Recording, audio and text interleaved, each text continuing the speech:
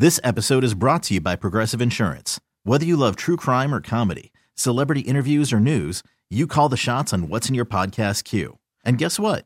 Now you can call them on your auto insurance too with the Name Your Price tool from Progressive.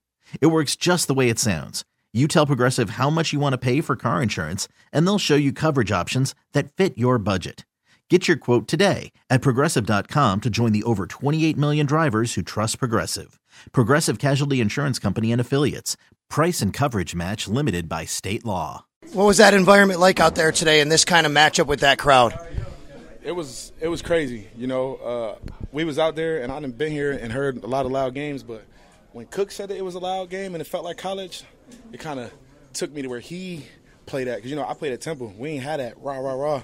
So I was like, man, this is tough, you know. But it just shows how important the fans are when they bring that 11th man or 12th man, whatever it's called, and it was cool. It was cool to hear. Knowing how great their offense have been coming in to start the way you guys did, down and score, do it again like that.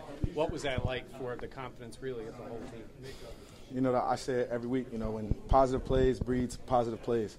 And last week for them is not this week, you know.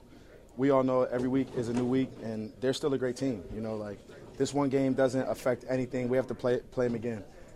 It's a conference game. Every time we play people in our conference, they're going to play us hard. We're going to play them hard. So we understood that getting on the field, we had to be positive and stay positive, stay in the green.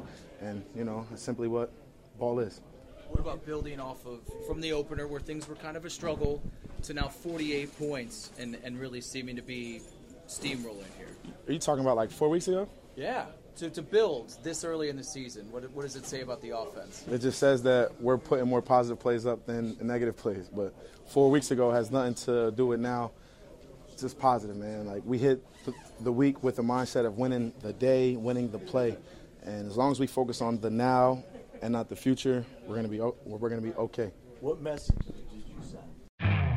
You could spend the weekend doing the same old whatever, or you could conquer the weekend in the all-new Hyundai Santa Fe.